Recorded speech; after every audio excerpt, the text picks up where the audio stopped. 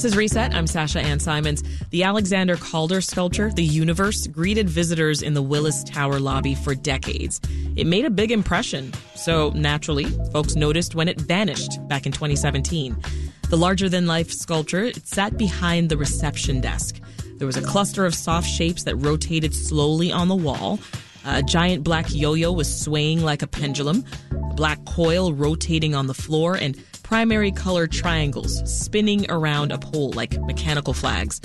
Martin, who's a WBEZ listener who's worked in the building for 8 years, was there when the sculpture was boxed up. That moment was kind of weird to me because I was like, to me, that art was made for that space, and I was part of the building. And to see it boxed up and removed was really a surprise to me. Martin reached out to us for our Lost and Found series, where we help Chicagoans find things in the city that they're looking for. So joining us to get to the bottom of what happened to the Universe sculpture is Elizabeth Blasius. She's an architectural historian, writer, and the co-founder of Preservation Futures, a Chicago-based firm focused on architectural preservation. Elizabeth, welcome to Reset. Thanks for having me. Give us a little background on the artist, Alexander Calder. Who was he? Alexander Calder was an American sculptor. He was born in 1898, and he's known for his kinetic sculptures like Universe, sculptures that have movement that are often powered by wind or sometimes a motor. And he also is known for his large-scale public artworks. We know the flamingo sculpture in Chicago, but he also painted and he made jewelry. Mm-hmm. He had a background in mechanical engineering, which gave him a command of both movement and motor, but also material. His style is abstract, but he was able to see figures in his work, like animals, sometimes people, and he often gave those artworks names to match, like the Chicago flamingo again. Yeah, and so that's great. So he had sculptures all over the city then. Mm-hmm. What's Calder's significance to Chicago, would you say? Chicago embraced Alexander Calder for almost 5 decades, from the 1930s up until 1976 when he died. The Chicago Arts Club opened an exhibit of his work at the University of Illinois in 1935. He designed the backgrounds for a ballet at the Chicago Civic Opera in 1945. And his works were on exhibit at the Art Institute of Chicago. In 1973, he was given the commission to design a sculpture for the Federal Building Plaza next to the Kaczynski Federal Building. That building is designed by Ludwig Mies van der Rohe, which at the time was the most expensive piece of art that the federal government had ever spent for a piece of public art. Well, I mean, it sounds to me like Alexander Calder was loved here in Chicago. I mean, do you have a favorite? Probably Flamingo, just because it's so wild. It's across the street from our office. Yeah. And I think it's just, as a public sculpture, it's just so bold and so big. It kind of does exactly what you want a public sculpture to do. Yeah. Well, let's talk about the sculpture that was in the Willis Tower. What should we know about it? Universe is a 7-piece kinetic wall mural sculpture. It's sheet metal and it's painted in red, black, yellow, and blue. And there's a motor for each of the components.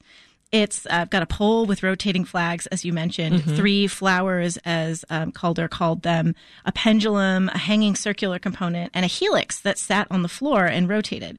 Originally, it operated from 7 a.m. to midnight daily, and visitors to the Sears Tower and later the Willis Tower will remember it behind the front desk of the building. Yeah, I mean, when you just looking at it, you see all the movement, right? Like your eyes are sort of forced to look in several different directions all at once. Absolutely. It sounds like that's what he was going for. Absolutely. And you could walk right up to it. There were sort of minimal guardrails just to prevent somebody from sticking their arm in the helix or something. But you could just really get right up to it and see all of that movement. And it kind of changed, depending on what piece was Yeah. There. What was your first impression when you saw it? What a cool thing to be in, this corporate building's lobby. And also what a sort of special component to a building lobby like that, which is the most public component to, even a private company like Sears Holdings had sort of the idea, the forethought to just really create something spectacular for the lobby. Yeah, it sounds amazing. I mean, was it designed for the space? That's not clear to me. I checked with the Calder Foundation. That information wasn't available from them. But as far as I know, there was a Sears board chairman named Arthur Wood who worked with Calder and asked Calder about the sculpture that was sort of being planned and asked him for a name for this sculpture. And Calder gave the sculpture the name Universe, but not just Universe, Mr. Wood's Universe after that Sears board chairman. So I don't know if that's sort of a cheeky nod to, the corporate Sears culture or, just Alexander Calder being funny. If you're just tuning in, this is Reset. I'm Sasha Ann Simons, and I'm joined by architectural historian and writer Elizabeth Blushes. We're answering a listener's question about what happened to the Alexander Calder sculpture that used to be on display in the Willis Tower lobby. So we know that it disappeared in 2017, Elizabeth. What happened to it? Universe was on view throughout the history of the Sears Tower and through the name change in 2009.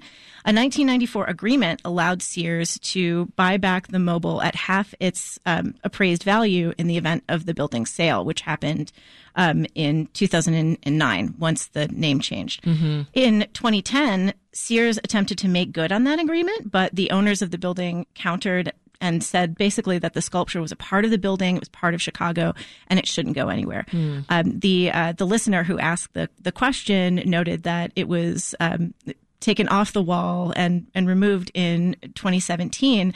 At that point, Blair Kamen, the Chicago Tribune architecture critic, wrote that the sculpture had been the subject of a conflict of ownership for a number of years between Sears Holdings and the current owners.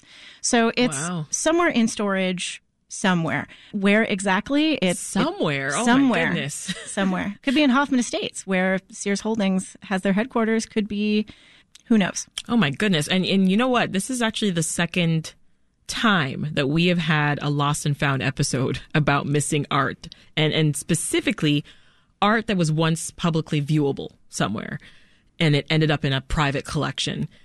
Is that a trend, Elizabeth? It definitely seems like a trend, from whether you look at the Harry Bertoia sculptures that were moved from the Aeon Center, right, or the Gourmand, that Art Nouveau entrance. That's my Metra station entrance. So right, okay. Whether it's that they really, or it's Monument with Standing Beast, which was reported to be removed from the Thompson Center Plaza and will become a part of the collection of the Art Institute. So it is sort of a trend that this public art is being taken out of public view and either stored for future placement somewhere, or it just goes into a private collection. But why? I mean, do we just not care about public art as much, you think? I mean, why is this happening? I think the public cares. I think a lot of these entities that own public art just sort of see it as, we operate often with governments and even with just sort of large corporations, this scarcity mindset. What is the value of public art, especially if it has, there's all these other things that need to be addressed sort of in our culture broadly, especially within government and the public sector. But public art is really how people become exposed to big, significant artists. A lot of folks may only know Jean Dubuffet through Monument with Standing Beast, Snoopy in a Blender at the Thompson Center. Mm-hmm. Same thing with the Calder sculpture, the Flamingo. That's the only sort of public sculpture that they know of because they encounter it every day. Yeah. So, I mean, to that end, what do you think we lose then, if anything, when public art becomes private? We lose an opportunity to educate people, just, on the public art, different artists, different lose a piece of history. Yeah, different eras of art. And then also just being exposed to something delightful and creative in just your everyday environment. I think that's really what the major loss is, that there's an expression of creativity that you may interact with every day that is now lost. So if our WBEZ listener, Martin, ever wanted to reunite with this piece, I mean, would he be able to do that? I don't know. Maybe get with the universe. Reunite with the universe. Gosh, I guess we'll just have to sort of see where it ends up. We know that the Willis Tower was renovated at the tune of like $500 million in 2017. So it would be really nice for maybe Sears to recognize that the building does have historic significance. Mm-hmm. I do agree that it's sort of connected to the Sears Tower. It relates to the architecture. A lot of modern architecture also has modern sculptures. There's a complement there that I believe is missing. Yeah. So I hope we see it again. Elizabeth Blashes is an architectural historian and writer. Thank you so much for your time. Thank you.